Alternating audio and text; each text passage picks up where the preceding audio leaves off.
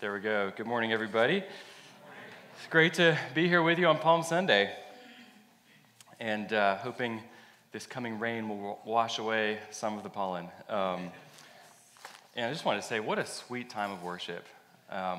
Trevor, I think you kind of stole my sermon with that second song, There's No More Guilt to Carry. It was finished upon that cross. And that's what we're going to talk about today. So turn with me, if you will, to Matthew 27. We're going to continue in the series we've been doing in the very end of Matthew. So Matthew chapter 27. So Ernie's covered the first half or so of this chapter, and we're going to look at just the second half of this chapter today. And let's pray as we get started. Father, we come to you today. Lord, we desire to hear from you. I pray that you would speak to our hearts. Lord, that you'd help us to hear your voice in your word this morning. Lord, in my weakness be made strong, Lord, and speak through your word, we pray in Jesus' name. Amen. So Matthew 27, so we're picking it up at verse 45, and it starts out in the sixth hour, there was darkness over all the land. So the sixth hour is actually noon. So we've had, coming up to this, we've had Jesus delivered to Pilate. Judas takes his own life. Jesus goes before Pilate. They had the whole thing about the crowd choosing Barabbas, and Jesus is delivered up to be crucified. And then when the crucifixion happens, this is kind of the moment that Jesus' whole life has been leading up to. This is the climax of the whole story. So if you think about, when Jesus said, the Son of Man came, not to be served, but to serve and give his life as a ransom for many, this is it. This is the give his life part. Or, when John the Baptist is first seeing Jesus and says, behold the Lamb of God who takes away the sin of the world. The lamb is a reference to sacrifice, like a lamb dying, and this is the moment where Jesus gives his life. And so a lot of things happen in this moment. So it's the sixth hour, which is about noon, and it's dark. That's the first thing that happens. Then Jesus cries out, my God, why have you forsaken me?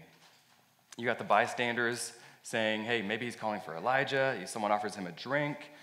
A lot going on. And then the curtain of the temple is torn in two, which is pretty remarkable. And then something else pretty remarkable happens. Tombs are opened, and bodies of saints who have fallen asleep were raised.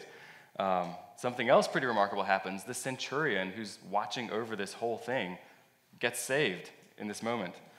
The women are there looking on from a distance. And then when Jesus dies, it comes time for him to be buried. And this rich dude named Joseph of Arimathea comes up to Pilate and says, hey, can I just bury him in my own tomb? And Pilate says yes. So he takes the body, buries him, wrapped in cloth. And then the next day, the priests and the Pharisees come up to Pilate and say, man, we got to make sure he stays in this tomb. I don't know, he's been saying crazy things about on the third day he'd rise again and all this stuff, and I just want to make sure he stays in and nothing crazy happens. And so Pilate says, okay, sure, station some guards there, and make it as secure as you want. And that is that's the second half of this chapter 27. And I want to focus in on what Jesus actually says on the cross. There are 7 statements that Jesus says on the cross, and we'll have them up here. And they're recorded in different Gospels, so Matthew, Mark, Luke, and John each record, a couple of them or one of them or whatever. And it's kind of like that whole thing Ernie mentioned, different people recording the same event are going to pick up on different details. So if a house is burning, one person who's watching says, yeah, the dog ran out the garage. Another person says, the cat jumped out the window. Another person says, yeah, a squirrel ran around the back of the house, whatever. And they're all just complementary details. And that's what we see here with the different accounts in the Gospels, picking up on different things Jesus said. So the first one recorded here in Matthew is, my God, why have you forsaken me? And this is actually quoting Psalm 22. And it's a pretty remarkable psalm that he's quoting, it's a messianic psalm that points to the death of Jesus and describes in vivid detail crucifixion. I won't read the whole thing, but it says in Psalm 22, I'm poured out like water, all my bones are out of joint, my heart is like wax. And all of these descriptions are very vivid descriptions of what crucifixion was actually like. My strength is dried up like potsherd, my tongue sticks to my jaws. Dehydration was a huge part of that experience. He goes on, they've pierced my hands and my feet. Like that's right there in Psalm 22. I can count on my bones. Not one of his bones was broken. They divide my garments among them, and for my clothing they cast lots. So all of that is prophesied, hundreds of years ago in Psalm 22. When Jesus says, my God, why have you forsaken me? That's the psalm he's echoing. The next one, Father, forgive them, for they know not what they do. This is the mercy of God on display. That Jesus is extending forgiveness to his executioners. Truly I say to you, today you will be with me in paradise. Obviously spoken to the thief on the cross who says, in his final breath, Lord, remember me when you come into your kingdom. Jesus says, today you will be with me in paradise. It's never too late to put your trust in Jesus as long as you have breath in your lungs. The next one is, Father, into your hands I commit my spirit. And Jesus gives up his soul in his final hour. And then, woman, behold your son, and behold your mother, kind of combining those into one statement, where one of the things that Jesus is thinking about in his final hours on earth is taking care of his mother, and putting her in the care of John. And then I thirst. And this one, a lot of things that could be going on with this one. So obviously, dehydration, as I mentioned, is a huge part of the crucifixion experience. That was part of the torture, was just this tremendous thirst. So that obviously could be one of the reasons he says, I thirst. There's also another reference to a prophetic psalm that's tied up in this. And then I was reading up on this, and one person made a point that struck me that could also be he's wetting his throat for one final utterance from the cross. And that brings us to the last statement recorded in the last gospel that Jesus said on the cross. It is finished. And that's what I want to talk about today. There is no more guilt to carry. It was finished upon that cross. It is finished. So what was finished? So for Jesus, his suffering was finished. Ernie's walked us through the suffering that Jesus went through, the flogging, the crucifixion, the crown of thorns, like all of that is finally finished. He can just give up his soul. It is finished. In addition, the payment for the debt of sin is finished. He drank the wrath of God poured out upon sin. And as Ernie said, turned the cup over. It was finished. His ministry on earth as a man was finished. And his journey in a human tent like ours, with all of its limitations and temptations and frailty and challenges and weaknesses, that was finished. When Jesus rises from the dead, he's in a resurrection body. He's walking through walls and all kinds of stuff. So his journey in a human tent like ours is finished. So for Jesus, this marked the end of a lot of things, but it also marked the end of an era for God's people.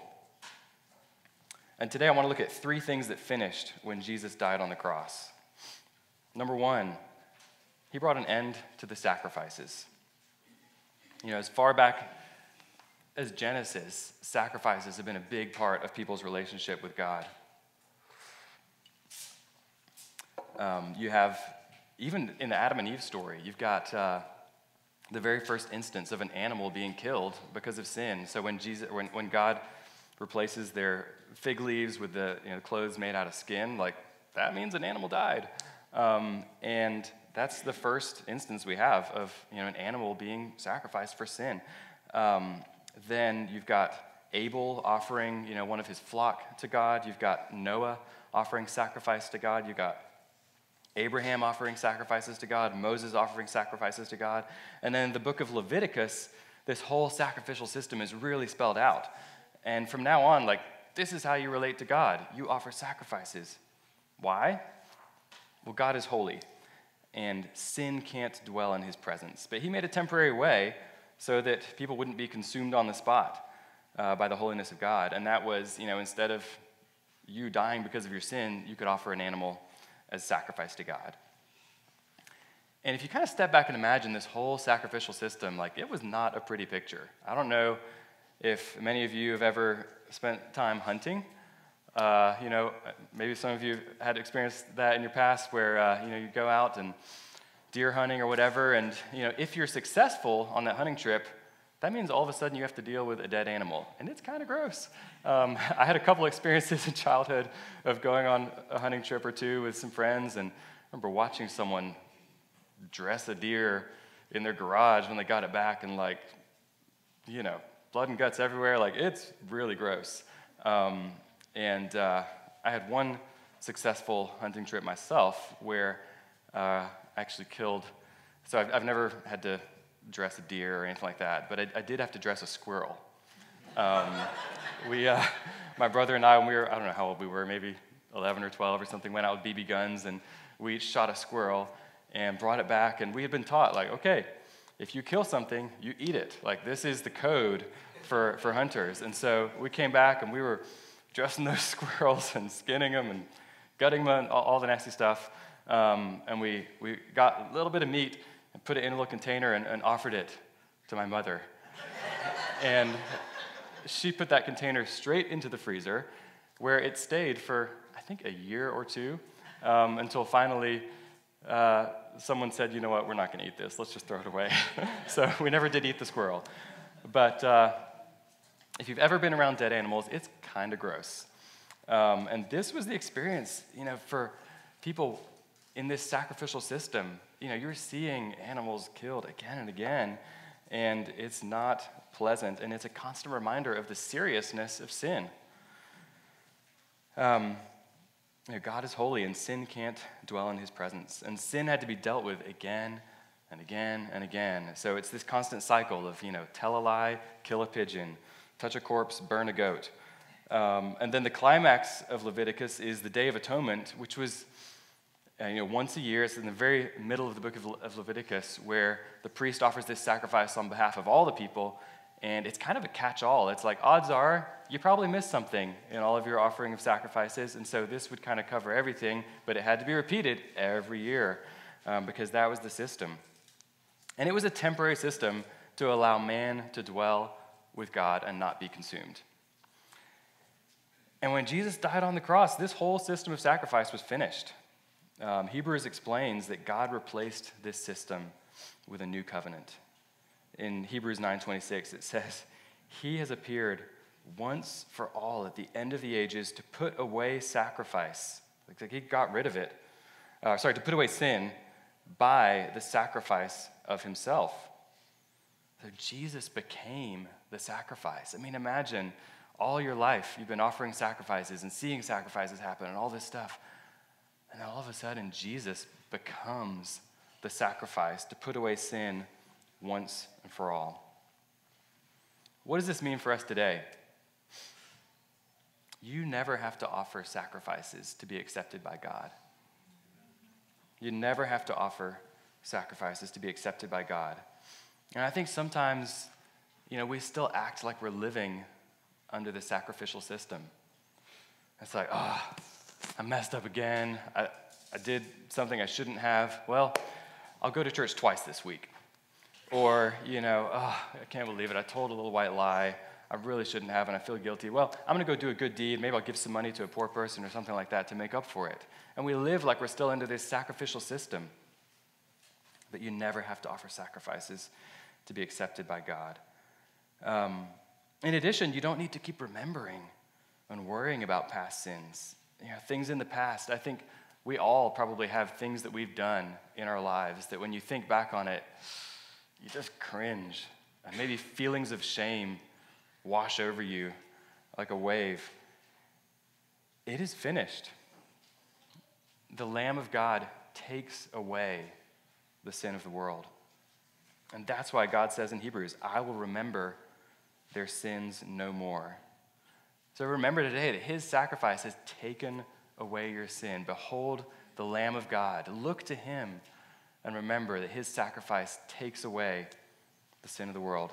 So, the first thing that ended was the sacrifices. The second thing I want to look at that ended is Jesus brought an end to our separation from God. When Jesus died on the cross, he brought an end to our separation from God. So when Adam and Eve sinned, the biggest consequence and result of that is they were separated from God. They were sent out of the intimacy of the garden, and life completely changed. Imagine what life was like for Adam and Eve, pre-fall in the garden. It's like, there are no bugs, no mosquitoes, no pollen, everything's perfect. You wake up in the morning, you smell the flowers, you feel the sunshine, warming your body, and you look around and you go for a walk with God. Like, life was amazing. And when sin entered the world, that completely changed, and they were sent out of the garden.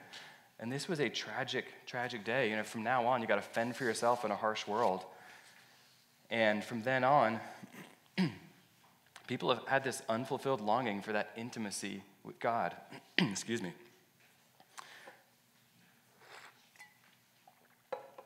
We had a little cold or something cycle through our house a week ago, and I still have some lingering effects from last week. Or it could be allergies. A lot of allergies going on.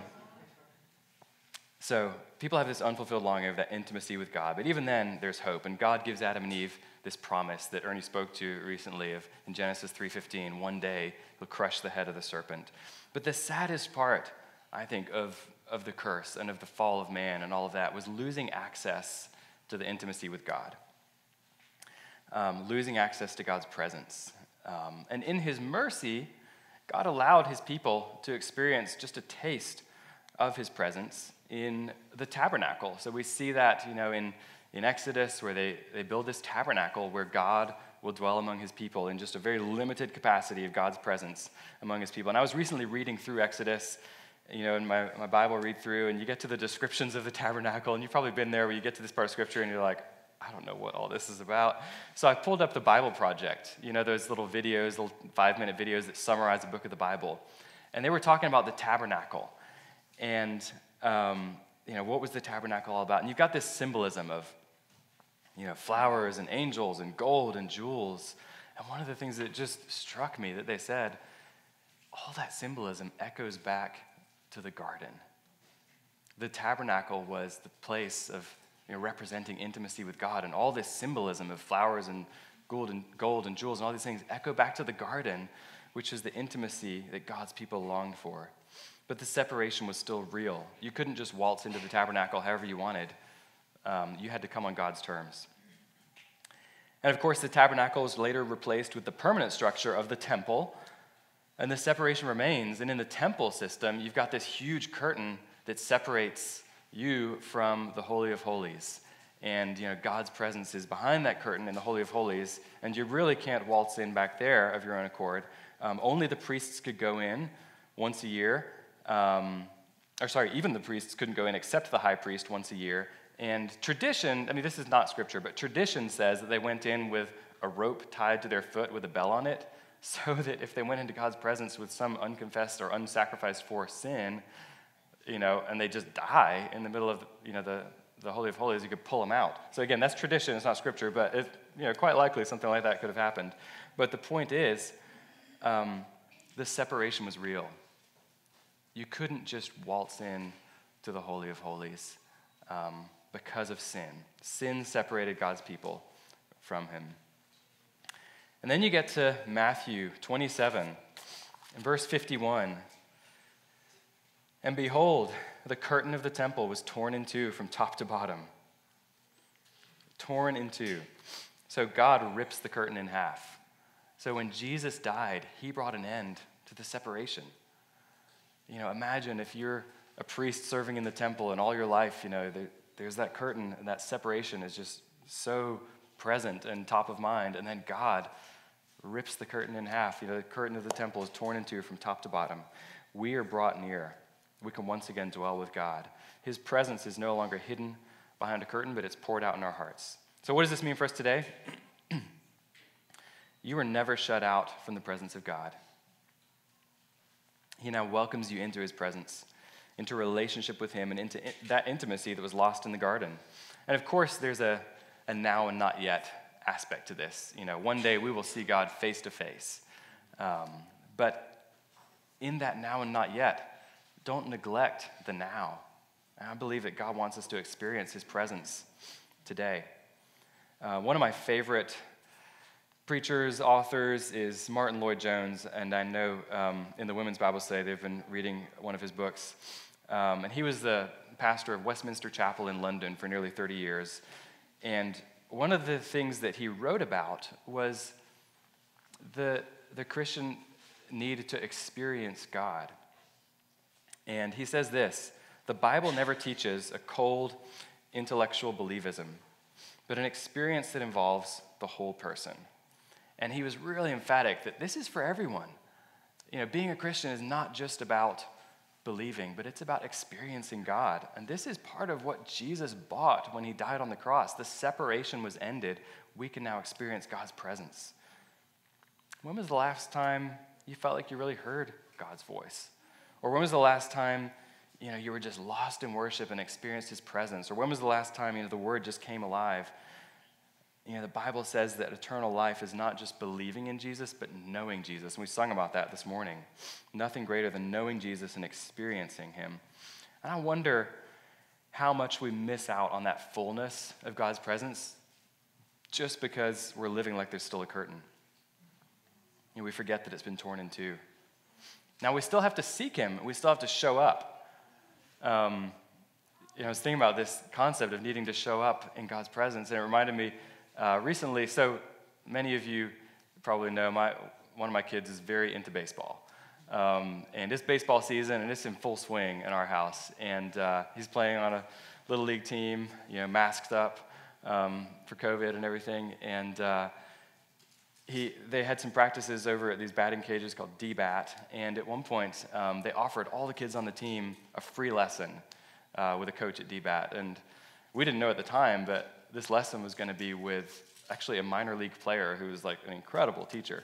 But we had to make a decision, like, okay, we're a big family, we got a busy life, a lot going on, like, are we going to carve out time to do this?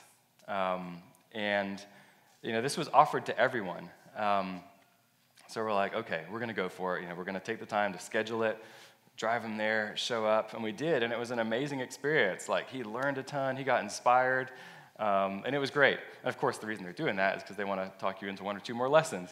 But all that said, this was offered to everyone on the team, and it was an amazing experience. But I got to imagine in our busy East Cobb lives, like, a lot of people probably didn't show up. And in the same way, to experience God, you've got to show up. Like, the only people who got that amazing experience were the ones who showed up. And I wonder how much in our busy lives, there's so much going on, we're a big family, we've got a lot going on, how much do we just carve out that time to show up and experience God? So this is why Jesus says, ask, seek, knock, and the door will be opened. So when Jesus died, the separation was ended. And the third thing I want to look at, when Jesus died on the cross, he brought an end to the sting of death. 1 Corinthians 15 says, "O death, where is your sting?" Throughout history, people have longed for a way to beat death, right? It's our greatest adversary. It's the great leveler. All the riches and fame and achievement and advancement, like, what does it even matter if you're just going to die one day? And people have been wrestling with this throughout history. And this is what the whole book of Ecclesiastes is about. The meaninglessness of all these things if one day you're going to die. And throughout history, people have been longing and reaching for immortality. You see this in the search for the fountain of youth and, mummification of bodies and the desperate need for procreation to carry on your family name and all of these things where people are just longing for a way to extend their life. And the fear of death grips people in a way that nothing else really does.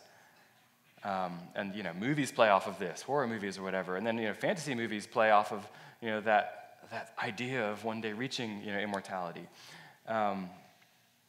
Back in the start of COVID, maybe a little bit after the start, around this time of year, we thought we'd try dining out, which, of course, in COVID means dining outdoors. And we went to, we love breakfast in our family, so we went to this breakfast restaurant called First Watch, and we're enjoying pancakes and waffles and syrup and some healthy stuff too, but all the good stuff. And we're dining outdoors, and the weather's beautiful, and it's pretty idyllic. And then, of course, we didn't realize we weren't the first ones who'd been sitting there enjoying syrup, and all of a sudden a yellow jacket shows up. And when you're eating your food and you're outdoors and a yellow jacket shows up, okay, I'm just going to try and ignore this, and it's coming closer, and you kind of scoot away, and then, okay, it buzzes off, okay, great, it's gone. And then another one comes, and you're kind of nervous again, and the kids are starting to get out of their chairs, and another one comes, and another one.